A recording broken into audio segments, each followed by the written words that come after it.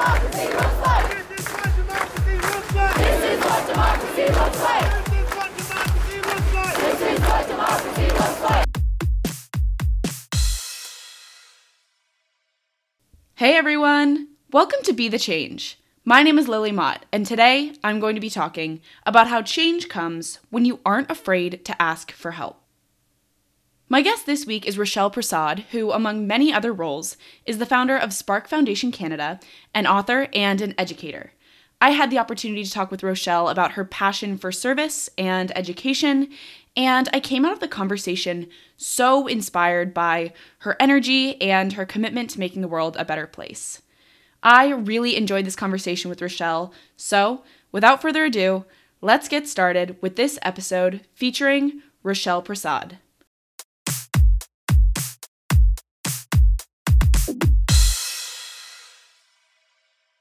Yeah, no worries. Hello again. My name is Rochelle, she, her pronouns. I'm currently calling in from the unceded and traditional territories of the Coast Salish peoples. Before I get started on any interview or anything in general, I always like to acknowledge where I would come from. So my ancestors and why I am and who I am and the way I am today. And it's truly because of the privileges I have as a human being, first of all, but also throughout the journeys that my ancestors been through. So my ancestors came from North India, and they were indentured slaves to Fiji, the Pacific Islands. And then that's where my parents were born. And from Fiji, during a coup about 30 years ago, they moved to Canada. And they moved to Canada because they have so much respect for the Coast Salish peoples and the Aboriginal ways of being. And my ancestors worked alongside them to bring home a family, and here I am today. So I'd love to honor my ancestors and the Coast Salish peoples for having me. I have such amazing privilege to live, work, and play on their land. So huge shout out to them. And that's where most of my work stems from. It's my heritage, my ancestry, and it's all connected to education. So who am I really? I am a 23-year-old who is very enthusiastic about Sustainable Development Goal number 4. My whole motto in life is to empower the next generation through quality life education. And I'm sure we're going to go more into that later on, but that's me in a nutshell. Thank you for giving me that little introduction in a nutshell, and I am so excited to dive deeper into your background and the work that you've been doing. So can you tell me a little bit more about your story and how you got to this point of being so passionate about education and the work you're doing now? Yeah, sounds good. This is going to be a run-on sentence, so let's just call it a story. It started in grade 3. I had an amazing teacher. Her name was Miss Dillon, and I grew up in Surrey, British Columbia. And this grade 3 teacher, she believed that everyone is good, no matter what they think they are. They are good human beings, and she believed in bringing out that goodness in people. So in grade 3, we did a very simple field trip. It was baking cookies for a local fire department. It's like the cheesy old, foundational one, but it really did teach us a lot in grade 3. It taught us how to be compassionate, empathetic, and what it really means to volunteer for others that are doing great things in the community. So I remember walking, it was just down the street, so walking to the fire station with the cookies and talking to the firefighters and seeing how amazing they are and the work that they do and how we can support and work with each other, et cetera, bake them more cookies every week. So that's where it kind of started, that passion for wanting to help others that are doing really great things and learning something in return. So it's that knowledgeable exchange.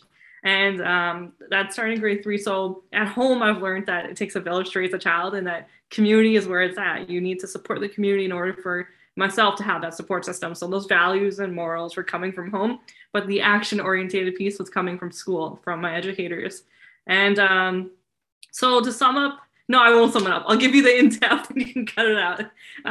Okay, so that's grade 3. And then grade 4, 5, 6, 7, the story there is that I had the same teacher, Miss Dillon, and throughout the years, we were able to do more community-oriented things. So either it be baking cookies or it'd be fundraisers like bottle drives, just making sandwiches, actually sitting down with people who are who need help at the time and listening to their stories and seeing, instead of handing out food, being there for them and seeing how we can work alongside each other to give each other a hand up and not a handout. So just little switches like that it did wonders, not only for myself, but for my peers. And that's where all of that passion stemmed from, that class, that teacher, Shout out to Miss Dillon. She, I owe her half of my life. It's insane.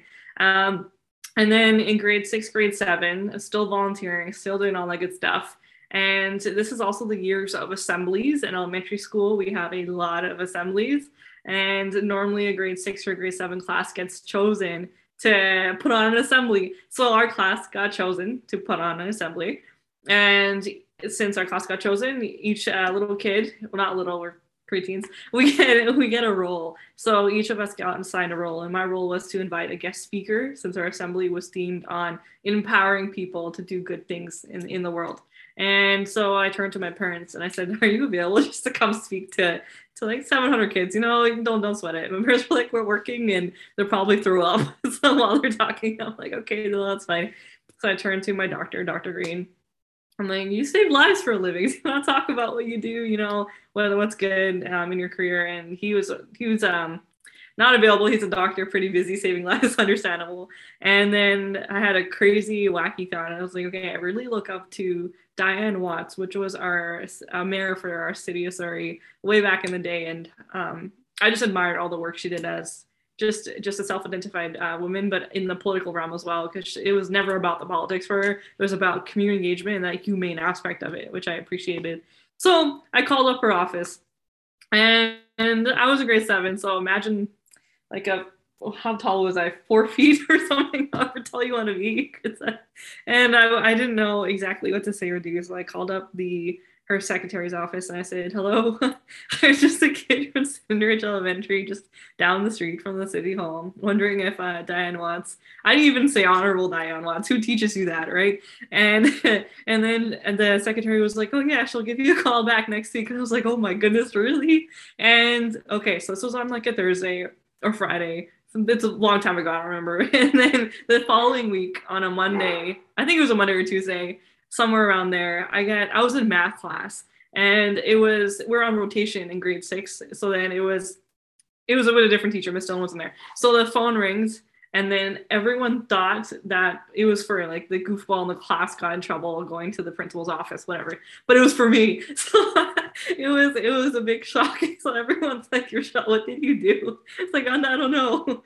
So I slowly walk over to the teacher, and she puts it on speakerphone. She said, "Everyone might want to hear this." I'm like, okay, what could this be? I thought my mom was dropping off lunch or something. I was like, cool. But it happened to be the Honorable Diane Watts, and she was like, "Hey, what's going on? I would love to come and talk to your school." I was like, "Oh, okay, cool." Sweet.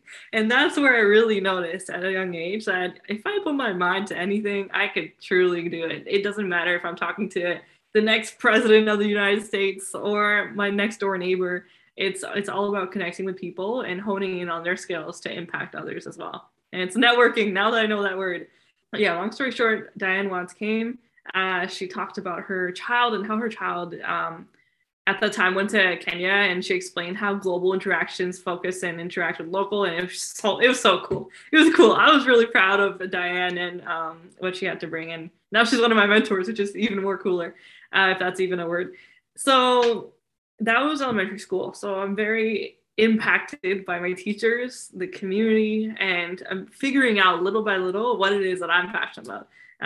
Since I didn't know back in the day what I wanted to be when I grew up. Okay, so high school.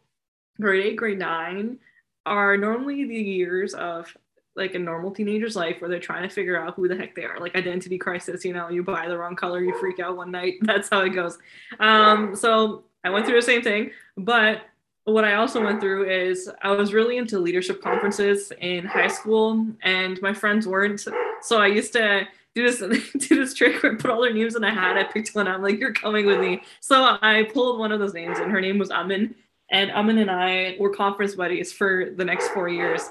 But specifically in grade 8, grade 9, I noticed that there was a lot of youth crime in our city, and that there was specifically a lot of youth crime around the high schools that we were in. It was in Surrey City Center. So we decided, along with another friend we met at a conference, to create, at the time it was like a council, and it was called the Surrey Youth Safety Council. And they were able to reduce youth crime by 2%, which is amazing. For our city, there's over 5,000 people that move in every year.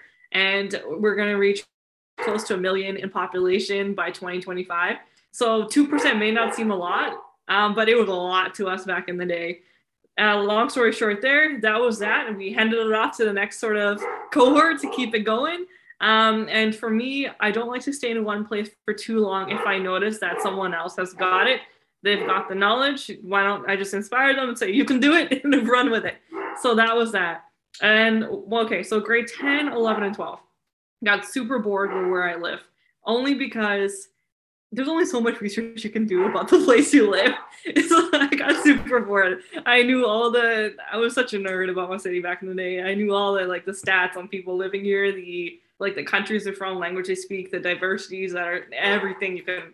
I don't know what I was doing, but it was good work. I really liked knowing how the city functioned, etc. And then I said, okay, I think I need to get out of this place and just see what's in the world.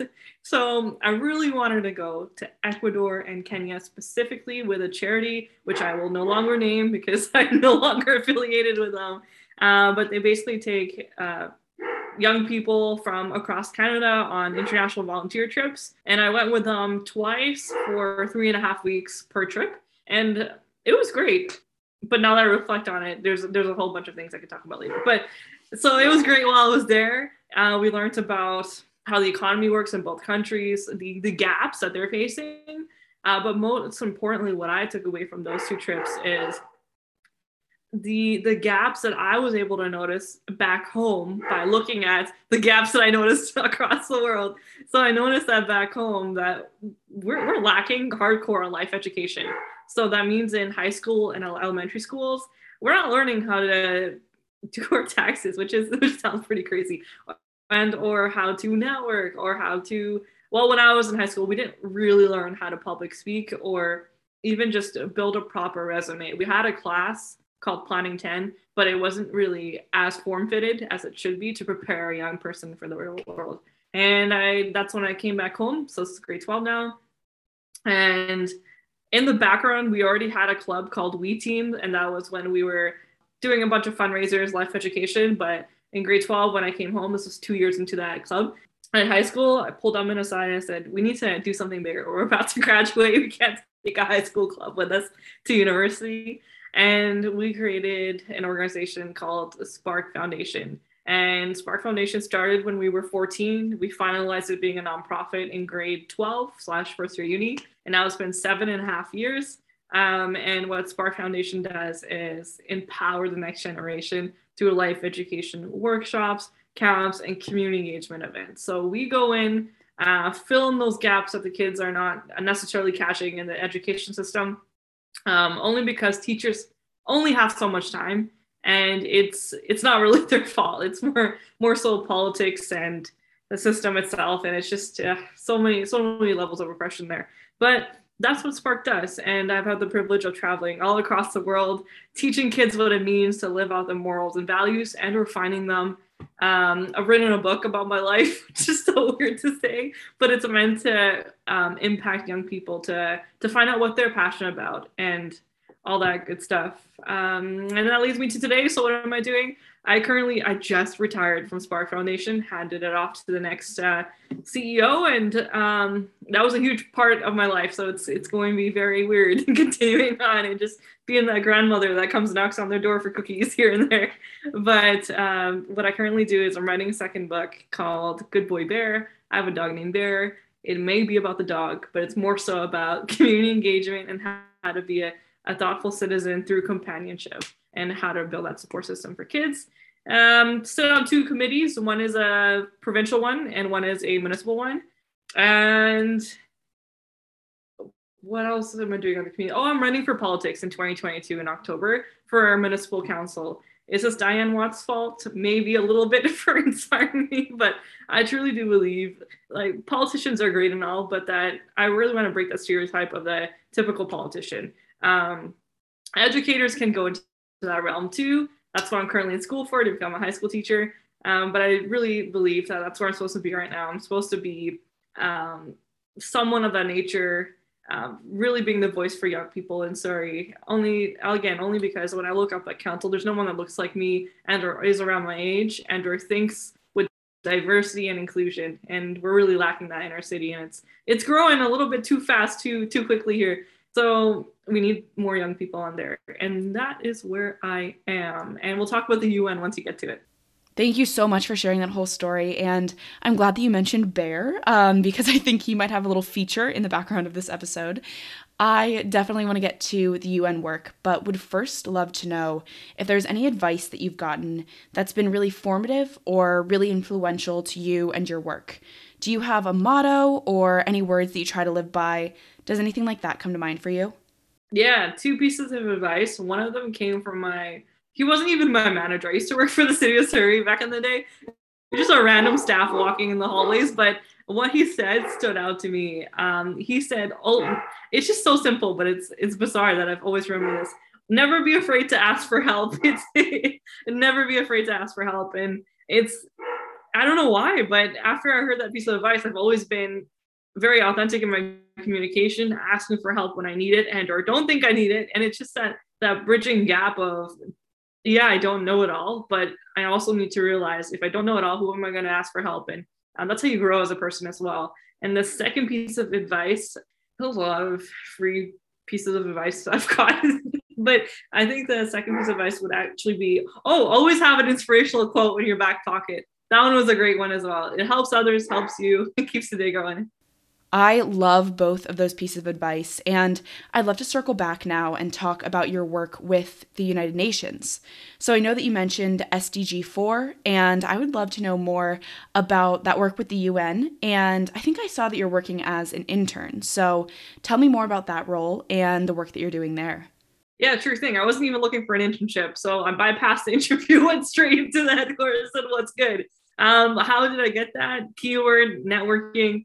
I was actually with Spark Foundation doing some young entrepreneur stuff with UNA Canada. And they're like, this kid right here, we want this one. I was like, okay, sure, let's do it. But SDG 4, what in the world do I do with the UN is I have the complete privilege of developing curriculum for educators worldwide on SDG 4 and also on how to teach every single SDG and or how to teach the UN in their classrooms. So I get to meet with educators from everywhere, let them know what the UN is doing and how we can support them and vice versa, as well as we had a really cool program called the Rahim Al Farah, a fellowship journalism program, a RAF for short. And this was a program where selected journalists from all across the world had the opportunity they would have flown in if it wasn't for COVID, but we did a virtual session on meeting a bunch of different ambassadors, the SG, the PGA, and amazing world leaders, and just interviewing them, talking to them, getting the inside scoop on what the UN is doing and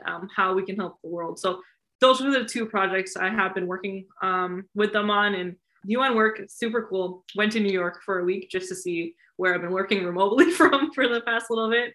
Yeah, wow, it took me off my feet. The UN is such a beautiful place to be, inside and out. If you walk into the UN, have you been to the UN before? Yeah, it was wonderful. Yeah, it was beautiful. Yeah. It's like everything that you imagine. But yeah, it was amazing. Right, and in all the different countries and I don't even know how to explain it, but they all have gifts and things that they bring. It's cool. I'll leave it at that. That's so great to hear about all that work, and I'm so excited to see where all of those connections and all of those experiences take you, because it just sounds amazing. So I have one last question for you. Lots of young people, particularly college students, high school students, want to create change and they want to make a difference in the world, but they may not know how or maybe where to get started. Do you have any advice for those people who may be listening? I got two quotes and two pieces of advice, so I'll sandwich it in the middle. So, okay, so the first quote is, age doesn't matter when it comes to making a difference. And the second thing is, if you don't know where to start, think about what you're really passionate about and what things you're skilled at and not so skilled at. So make a list. What you're passionate about, what you're skilled at, what you're not so skilled at, and or need to work on. Then figure out who's already doing that in your community. Go volunteer with them. Get out there. See where your niche is, where your flow is. And after you find that, see if there's a need for what you want to do in your community. Also, something else slide in there is, if there's a need, then work on it. If there's not really a need, then you need to really question internally, why are you doing what you're doing for your community? Is it because of something internally that you're going through, or is it actually because you want to do something for the community? And last but not least, a long quote by Margaret Mead, and it's never doubt that a small group of thoughtful, committed citizens can change the world. Indeed, that's the only thing that ever has. And that's one of my favorites. That's all I have.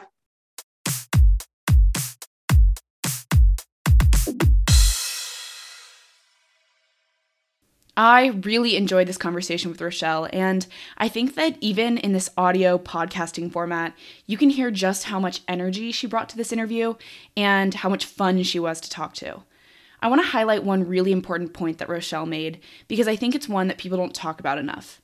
It is so important as a person who is learning and growing, as we all are, to ask for help. We are never going to have all of the answers, and we're going to make mistakes and get things wrong sometimes. What's important, though, is learning to ask for help so you can learn and grow and become a better version of yourself.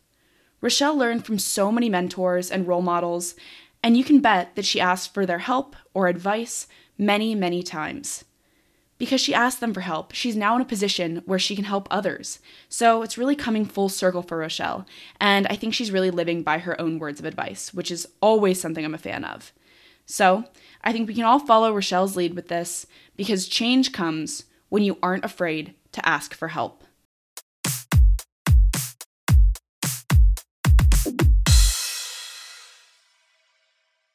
Thank you so much for listening to this episode, and you can connect with Rochelle on Instagram at Rochelle Prasad, and you'll be able to find all of the information about her campaign and Spark Foundation Canada from the website linked in the description of this episode, and from her Instagram profile.